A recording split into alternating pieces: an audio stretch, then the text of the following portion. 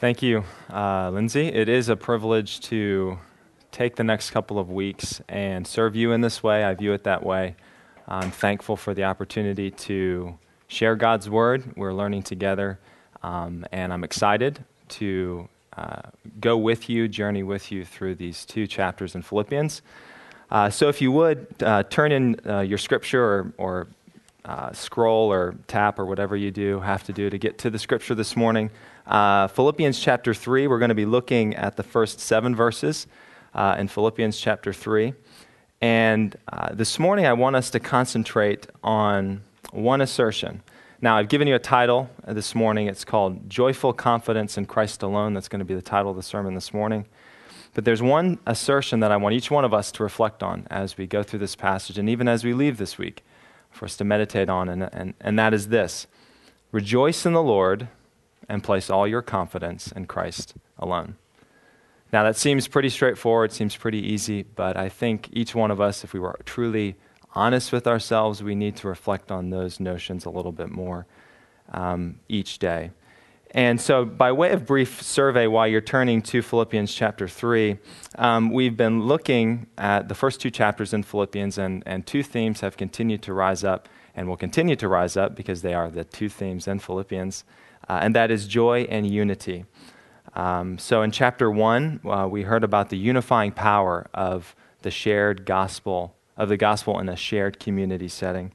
In chapter 2, we were granted a picture of the joy given to us through Christ's incarnation, and then specifically for the Philippians, 2 very intimate stories with Timothy and Epaphroditus, how joy can protect and motivate even in the midst of challenging circumstances. So when we get to chapter 3, there's a slight transition in content, and when I read it this morning, it'll indicate a little bit of a change of pace. So if you'll follow along with me, I'm going to begin reading in chapter 3, verse 1, and read down through verse 7. Further, my brothers and sisters, rejoice in the Lord. It is no trouble for me to write the same things to you again, and it is a safeguard for you. Watch out for those dogs, those evildoers, those mutilators of the flesh. For it is we who are the circumcision, we who serve God by his Spirit, who boast in Christ Jesus, and who put no confidence in the flesh. Though I myself have reasons for such confidence. If someone else thinks they have reasons to put confidence in the flesh, I have more. Circumcised on the 8th day, of the people of Israel, of the tribe of Benjamin, a Hebrew of Hebrews, in regard to the law, a Pharisee, as for zeal, persecuting the church, as for righteousness based on the law, faultless. For whatever were gains to me, I now consider loss for the sake of Christ. So Paul transitions here in the book of Philippians to a new section and indicates this by the word he uses, the word we have, I read here, further. He's indicating a change in topic, and it's largely the big division that occurs in Philippians. And what Paul is attempting to do is kind of break away from what was likely a very emotional story for the Philippians with Epaphroditus and refocus the Philippians' attentions on what lies ahead. So one expects critical information to follow when Paul gives this word, critical information that we are supposed to pay attention to. So what does Paul say immediately after this word of transition? Well, he gives us our first point for this morning. He says this: rejoice in the Lord. And my first point this morning is rejoice in the Lord as a guard to the unity of the church. Rejoice in the Lord as a guard to the unity of the church. And we see this through the first 3 verses of our passage this morning. In many ways, there would have been no better way for Paul to transition from the story of Epaphroditus and Timothy before that than to assert another challenge for joy and unity in the Philippian church.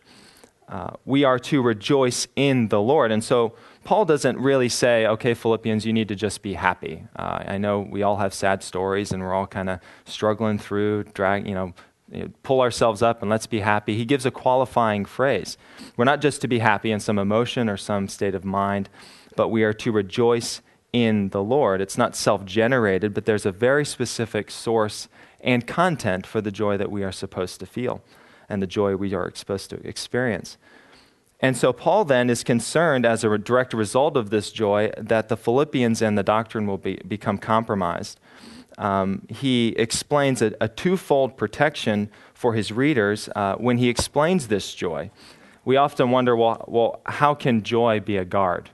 Well, Paul explains this. First, Paul says, joy in the Lord preserves the pure gospel. We see this in verse 2 when he gives all of these warnings. The way I read it, it said, watch out for the dogs, those evildoers, those mutilators of the flesh.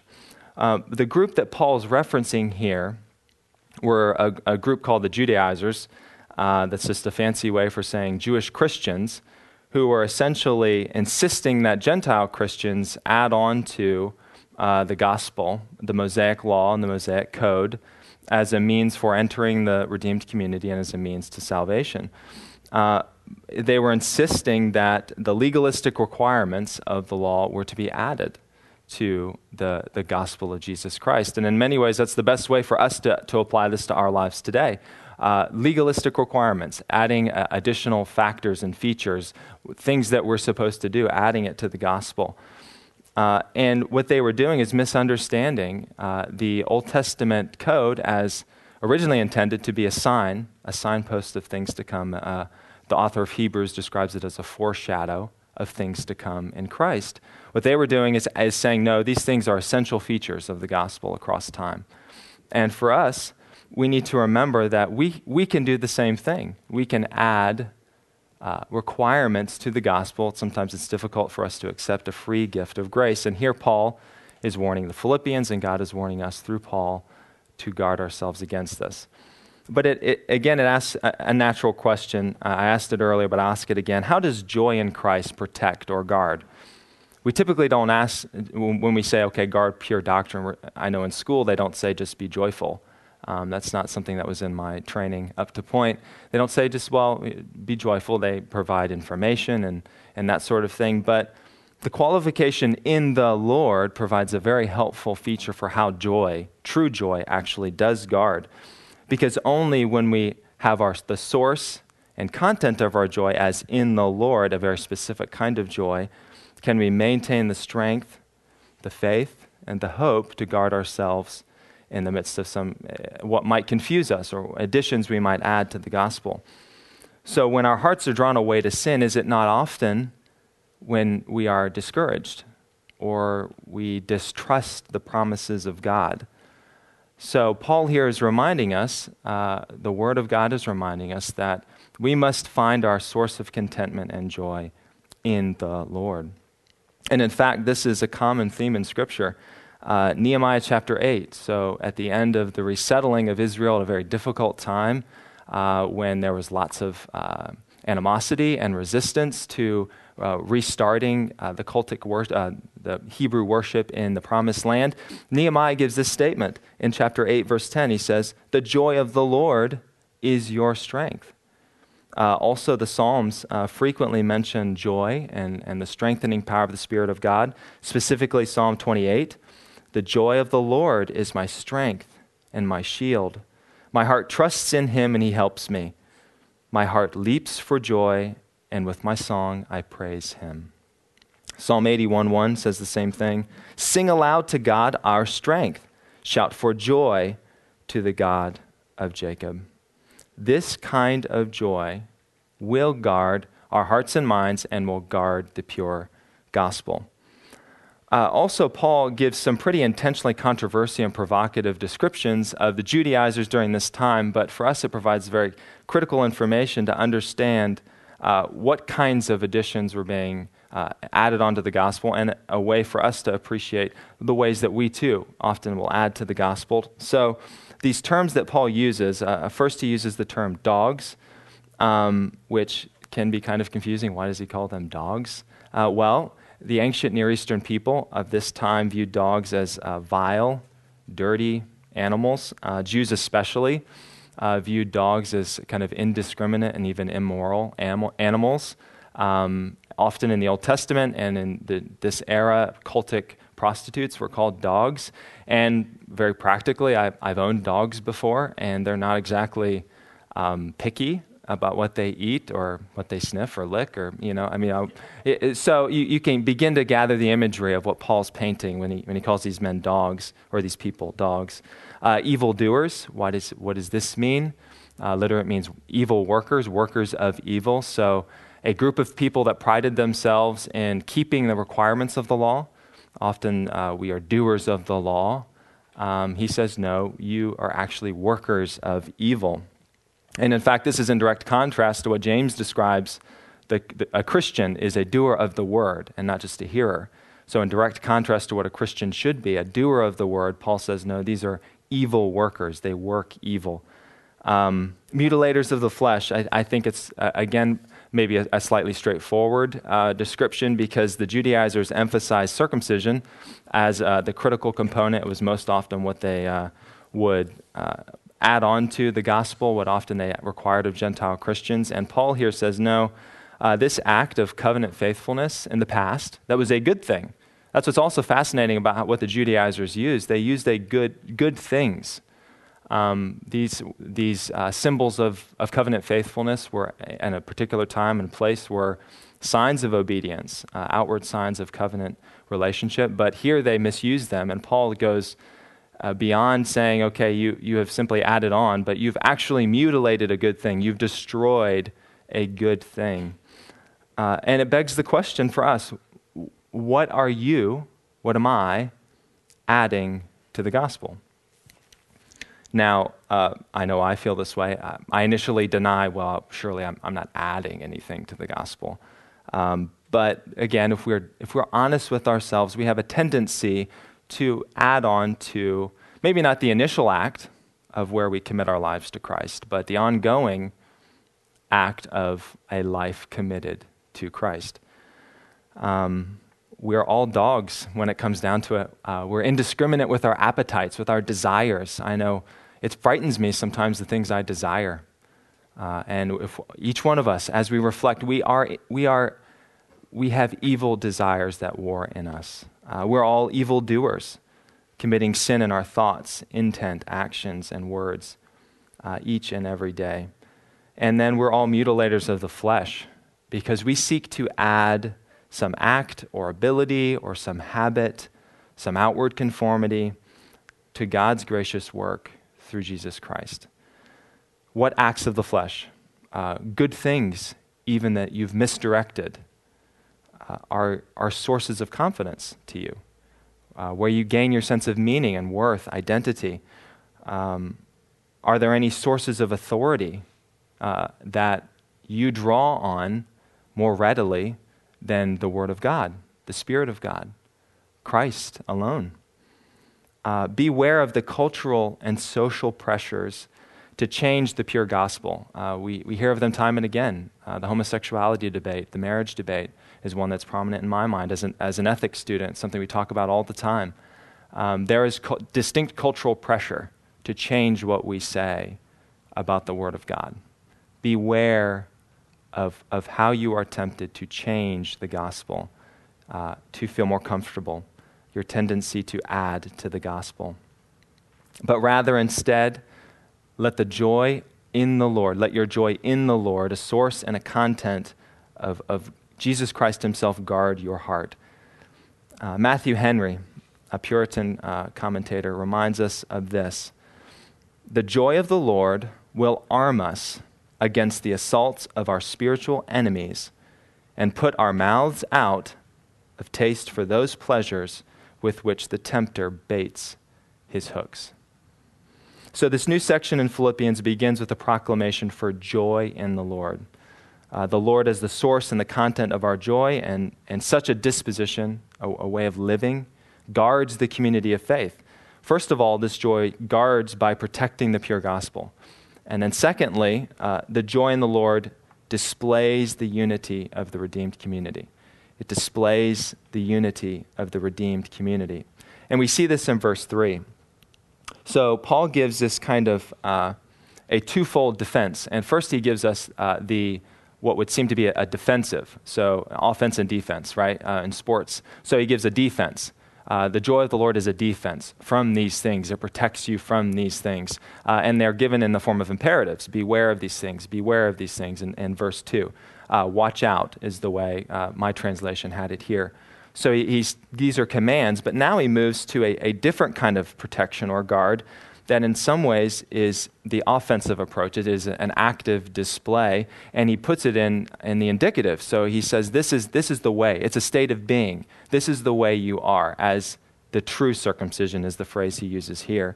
And in contrast to the false teaching, the additions to the gospel, this is what true gospel community looks like, the unity of the redeemed community.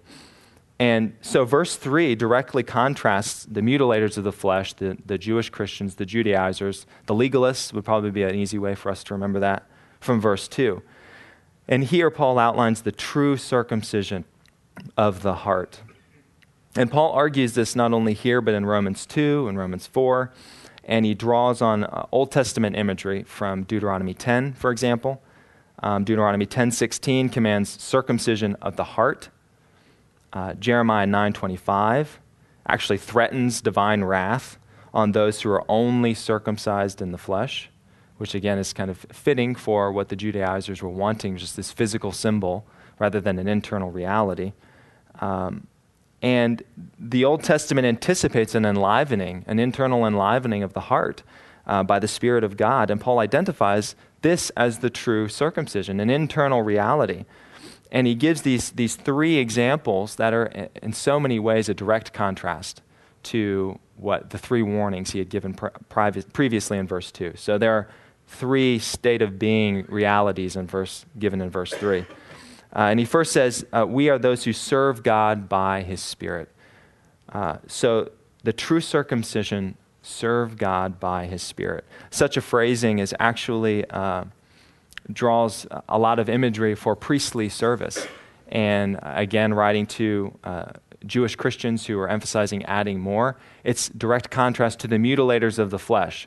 In fact, the Old Testament law forbid any male who was mutilated from having any priestly service, from any priestly act. And so what Paul says is, well, actually, you have been purified internally. You now are truly capable of priestly service to God because of the circumcision of the heart. So the true circumcision serves God, priestly service by his Spirit. Not only that, but the true circumcision boasts in Christ Jesus. The ultimate source of meaning and satisfaction to us should only come from Christ alone. It's not our abilities or gifts that save us. It is Christ. It is not our goodness or status or some self-generated faith. It is Christ. Paul exemplifies even this kind of boasting, this proper perspective later on in the passage. We'll talk about that in a little bit. But here he provides a direct contrast for this misplaced boasting. The evildoers, again, they boasted themselves and they prided themselves in their ability to keep the law, keepers of the law. Well, no, you're evildoers. And instead, those who are the true circumcision, they don't boast in their works of the law. They boast in Christ Jesus alone. And then he says this, they put no confidence in the flesh. If there were any statement that would put kind of a capstone on this direct contrast that the true circumcision, the spiritual community the church should have to anyone that would add to the gospel, it's this. It's a final blow here to the cultic symbols that the Judaizers emphasize, and it's a final blow to any attempt that we would want or desire or tend to do to add on to the gospel, add any kind of act. So just as the Judaizers were misusing these physical and outward shadows of things to come, there's no shortchange or shortcut for just emphasizing the pure gospel of putting no confidence in the flesh. And so it begs these questions. What are the indicators of our community life here at CCR? Would we say these are the three things when people ask us? I know we have our purpose statement, and that's phenomenal. But it's just a great question to ask. Would we identify these three features in our assembly here? Are you individually, am I, relying on external conformities for our ongoing sanctification, for your original salvation or for your ongoing sanctification? Do your external actions reflect an inward reality, or are they more of a well-rehearsed hypocrisy or moralism? Do you find identity in your job, your education, how you educate, your marriage, your parenting, sexuality, friendships, relationships, wealth, poverty? The list, it seems endless. We could all go on and on and on, right? That list was already a little long. But it serves to point out we are abundantly creative at ignoring our inability to be self-sufficient. We are abundantly creative at finding other ways to give ourselves meaning, to identify ourselves by something other than Jesus Christ. And God's word here provides a timely reminder for the Philippians, and it abides for us today. It's a timely reminder for us. This isn't an old trick, like somehow it was unique to this day that these are the only people that add to the gospel. No, that's old news. It's what we continue to do, sadly. And joy in the Lord being the source and the content, real joy, lasting joy, serves as a guard for the community because it guards the pure gospel. And not only that, but it displays the unity of the redeemed community. A community drawing confidence not on individual merit or even corporate identity, but on confidence in Christ, which brings us to the second main point this morning, and that is confidence in Christ alone reorients every aspect of our life. Confidence in Christ alone reorients every aspect of our life. We see this in verses 4 through 7. Read them with me. So verse 4, again, we've gone through what Paul contrasts here. Then Paul says this, though I myself have reasons for such confidence. So Paul has just gone through a list, says, okay, these guys feel confidence in these things. And then he says something that's a little bit surprising in some ways. If I played by their rules, I would win, is essentially what he says. Though I myself have reasons for such confidence in verse 4. If someone else thinks they have reasons to put confidence in the flesh, I have more. And then he goes on, describes this long list. Circumcised on the 8th day of the people of Israel, of the tribe of Benjamin, a Hebrew of Hebrews, in regard to the law, a Pharisee, as for zeal, persecuting the church, as for righteousness based on the law, faultless. And then he gives a stunning statement. But whatever were gains to me, I now consider loss for the sake of Christ. So Paul ends the previous section describing true circumcision and then proceeds to analyze his own life by the terms that he just gave, which is really revealing and really helpful for us that Paul would do this for us. And he actually provides this statement at the end where he says, well, in spite of all these things I might have confidence in, here's what I have confidence in, Christ alone. And so Paul then provides an example of two specific ways that our life becomes reoriented by confidence in Christ. So confidence in Christ reorients every aspect of our life, and it does it two ways. First, confidence in Christ challenges our personal pride. So Paul here gives a list of inherited and personal accomplishments, and it's sometimes a confusing list.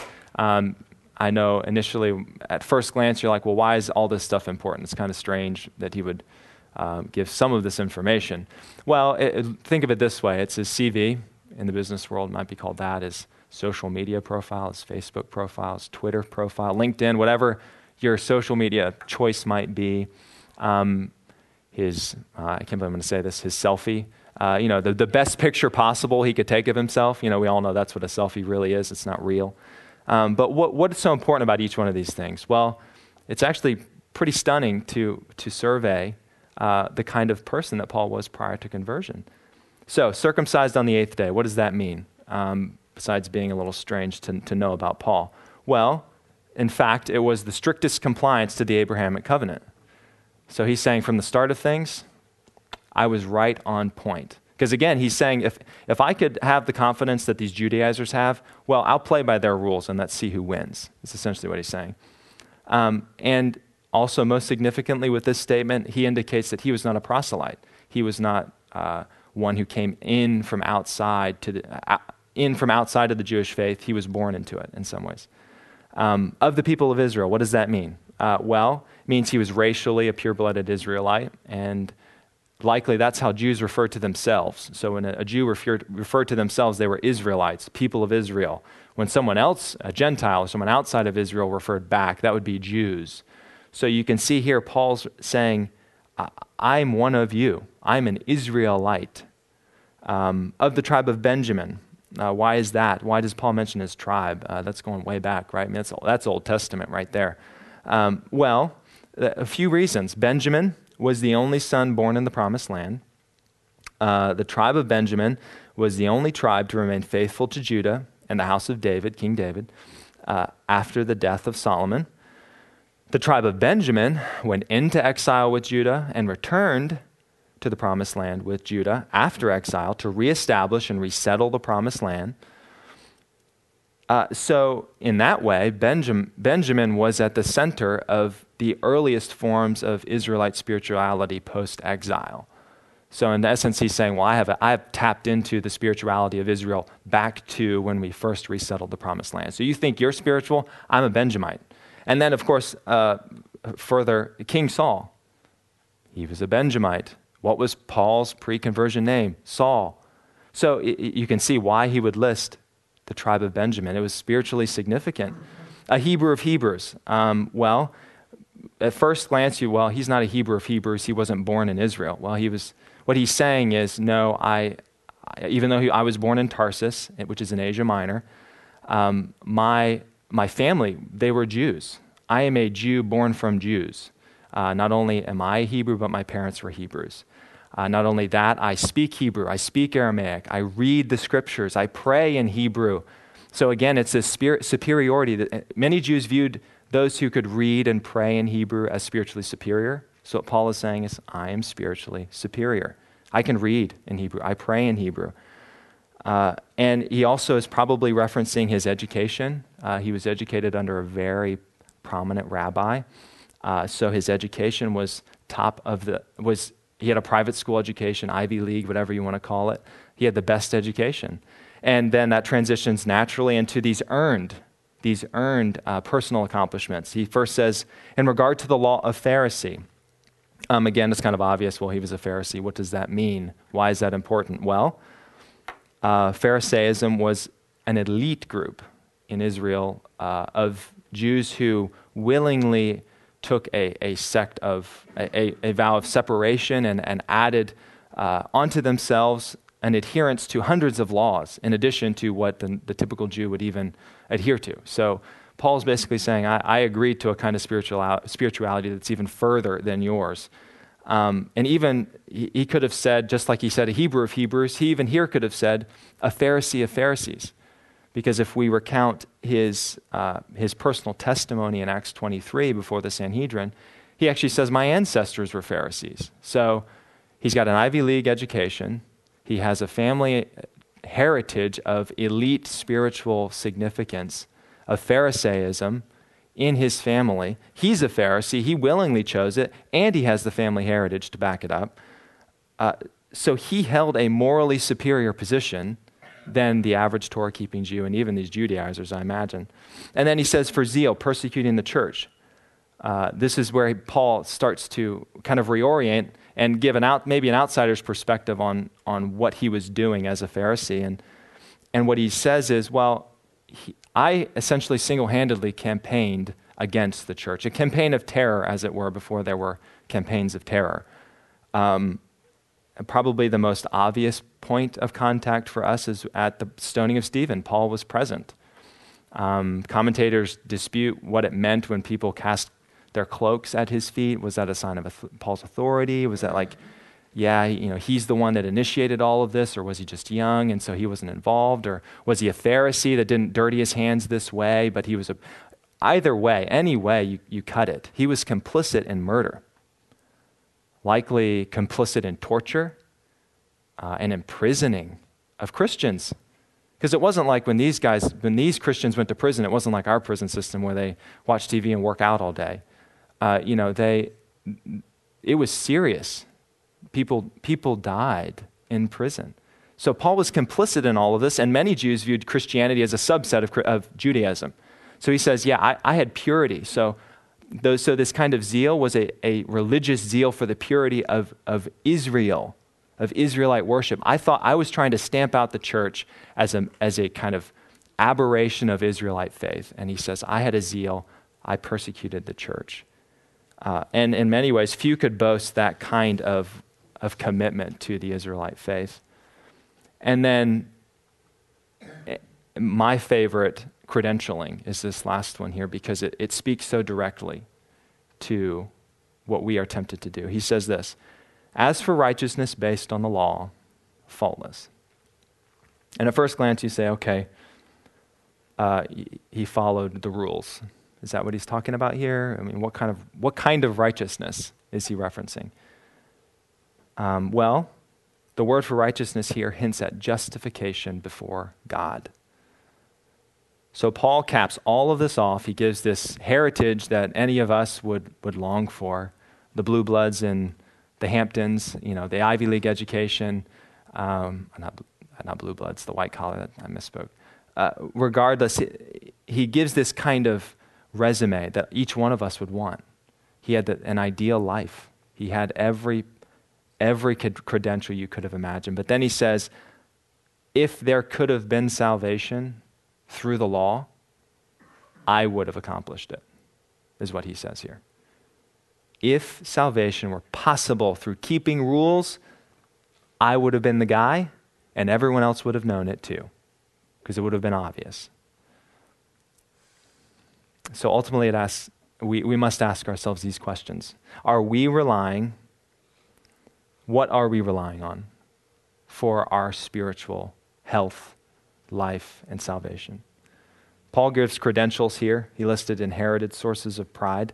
Are you relying on another person's morality for your spiritual health? Parents, spouse, friends, the sermon on Sunday. What sources of pride are in your life? And I'm not talking feeling blessed or content or appreciative of God's gifts. I'm talking about pride, things that have come in the way of your spiritual life. Because really asking you whether you rely on another person for your salvation at the point of salvation is, I know I was able to weasel out of that question quite easily growing up, and I imagine we're all pretty good at that. If I would say, are you relying on someone else for your salvation? You could probably say, no, I committed initially. Yeah, it was me. I made the decision. So it really seems the better question is, do you take your spiritual life seriously enough, ongoing spiritual life, or do you let the Sunday sermon or family devotions or a song on the radio keep you just fed enough? Take your relationship with the living Savior seriously as your own responsibility. What parts of your life are better than everyone else's? Because Paul's clear about his status here. He doesn't lie, or he's not fudging, or he's not unnecessarily building himself up. He's conveying facts, verifiable facts. How is your parenting or education style or your marriage better than another family's? How are you better as a husband or a wife or a student, a better friend, businessman, better Christian?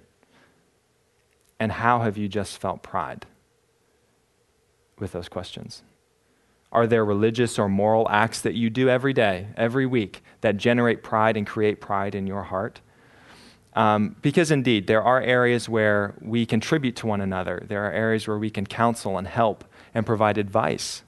There are areas where we are further along than others, and we should be willing and humble enough to help people. That's not what I'm talking about.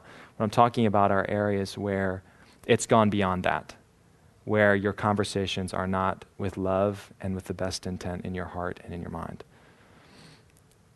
So don't make a virtue a vice. The Judaizers made good things of the Old Covenant, took them way beyond God's intent. They were laws given by God, they were good. And some of them continue to be good. Don't make a virtue a vice. Do you feel like you're good enough to merit even a small measure of favor from God? itty bitty bit? Did you earn God's favor today? I mean, you weren't as bad. You're in church, for goodness sake. Do you believe there are days that you don't need salvation quite as much as others? Paul destroys our thinking here, if this kind of thinking here. There is no justification or righteous moral behavior that changes our status before God that can be attained by the law, by acts of the flesh. God's word is clear on our need to have confidence in Christ alone. And first off, this confidence destroys personal pride. And then second off, confidence in Christ alone changes our source of self-worth. You get the sense that Paul garnered really great personal meaning from this list he just gave. And he begins the entire section by saying, rejoice in the Lord. The source and content of joy comes from the Lord. And he was likely reminded of the kind of contentment and purpose and sense of identity he garnished from all of these things. I mean, he's not giving up small things. You and I mean, let's be fair. If I had to give my list of credentials, it probably wouldn't match up to Paul's. Paul gave up a lot. And not only that, Paul beat the Judaizers, the legalists, on their own terms. How many of us could do that? You know, the moralist. How many of us could even beat the moralist at their own game? Any moral superiority, Paul could claim it. Greater purity. Any confidence in the flesh, Paul could one-up that. Any social capital, you want to talk about the kind of social credibility that Paul had? He could claim even greater social credibility because of his status. Regardless of the point of argument or area of personal pride, Paul could claim a more complete and more convincing place of prominence. Yet you and I continue to try this old trick, right? It's such a tired and persistent struggle for each one of us to push down the pride in our hearts and to submit that Christ alone is our source of meaning and identity. We continually fulfill the proverb, the dog that returns to its vomit. That's us, you and me. And when Paul closes this section, he does so in an incredible reversal in where you gain self-worth, where you gain value, where your source of confidence is when he says this. But whatever were gains to me, I now consider loss for the sake of Christ. Christ alone stands in our credit column. The apostle here uses language that where gain is plural and loss is singular. So in this sense, one by one, the apostle, he adds up every individual item of personal merit he could come up with. And in contrast to the insearchable plural gain of Christ, his is a singular loss. So I've asked in a variety of ways throughout the sermon, yet it warrants attention again. Where do you find your joy? Where do you find your contentment? What's your source of feeling settled and secure? When all else fails, when you've had the roughest day possible, where do you gain that little bit of courage to keep going? Is it money? Relationships, appearance, position, prestige? I've made many lists this morning, and I think each one of us, as we're honest with ourselves, will find that thing. In the business world, financially troubled companies declare two types of bankruptcy. There's Chapter 7 bankruptcy, where there's no future for the business to remain viable. Then there's Chapter 11 bankruptcy, where there's a chance that over time the business could regain financial footing, regain viability. What kind of spiritual bankruptcy have you declared? Temporary or permanent? I think most of us actually declare temporary bankruptcy because having trusted in Christ alone for salvation initially, we wander away subtly and unconsciously at times. We revert to a kind of works relationship with God. We've become dogs, evildoers, and mutilators of the flesh. We've mutilated God's gift of grace by insisting on bringing credentials or abilities or gifts to the gospel. While we do recognize our best efforts maybe didn't initially get us to heaven, we think that they earn God's blessing in our daily lives. And that's not true. As simple as it is, that's just not true. God's word tells us here that's not the case. So do you claim self-sufficiency? Have you bought into that myth? It's very prominent. It's a very common myth that we are self-sufficient. That's not true either. It's very subtle and a very common way for us to slowly drift away from dependence inward rather than upward. Do you have joyful confidence in Christ alone? My assertion this morning was to rejoice in the Lord and place all your confidence in Christ alone. Rejoicing in the Lord is a guard to the unity of the church because why? Such joy preserves the pure gospel and displays the unity of the redeemed community.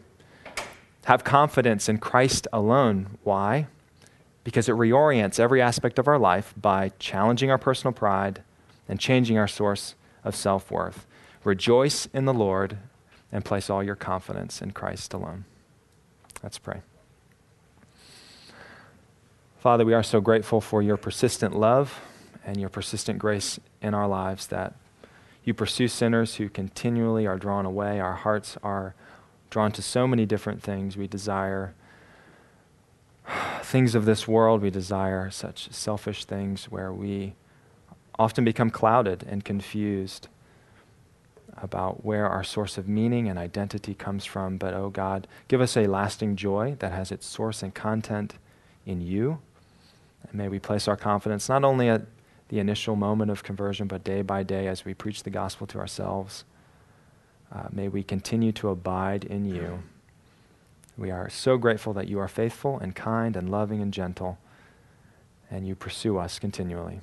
In Jesus' name I ask all these things. Amen.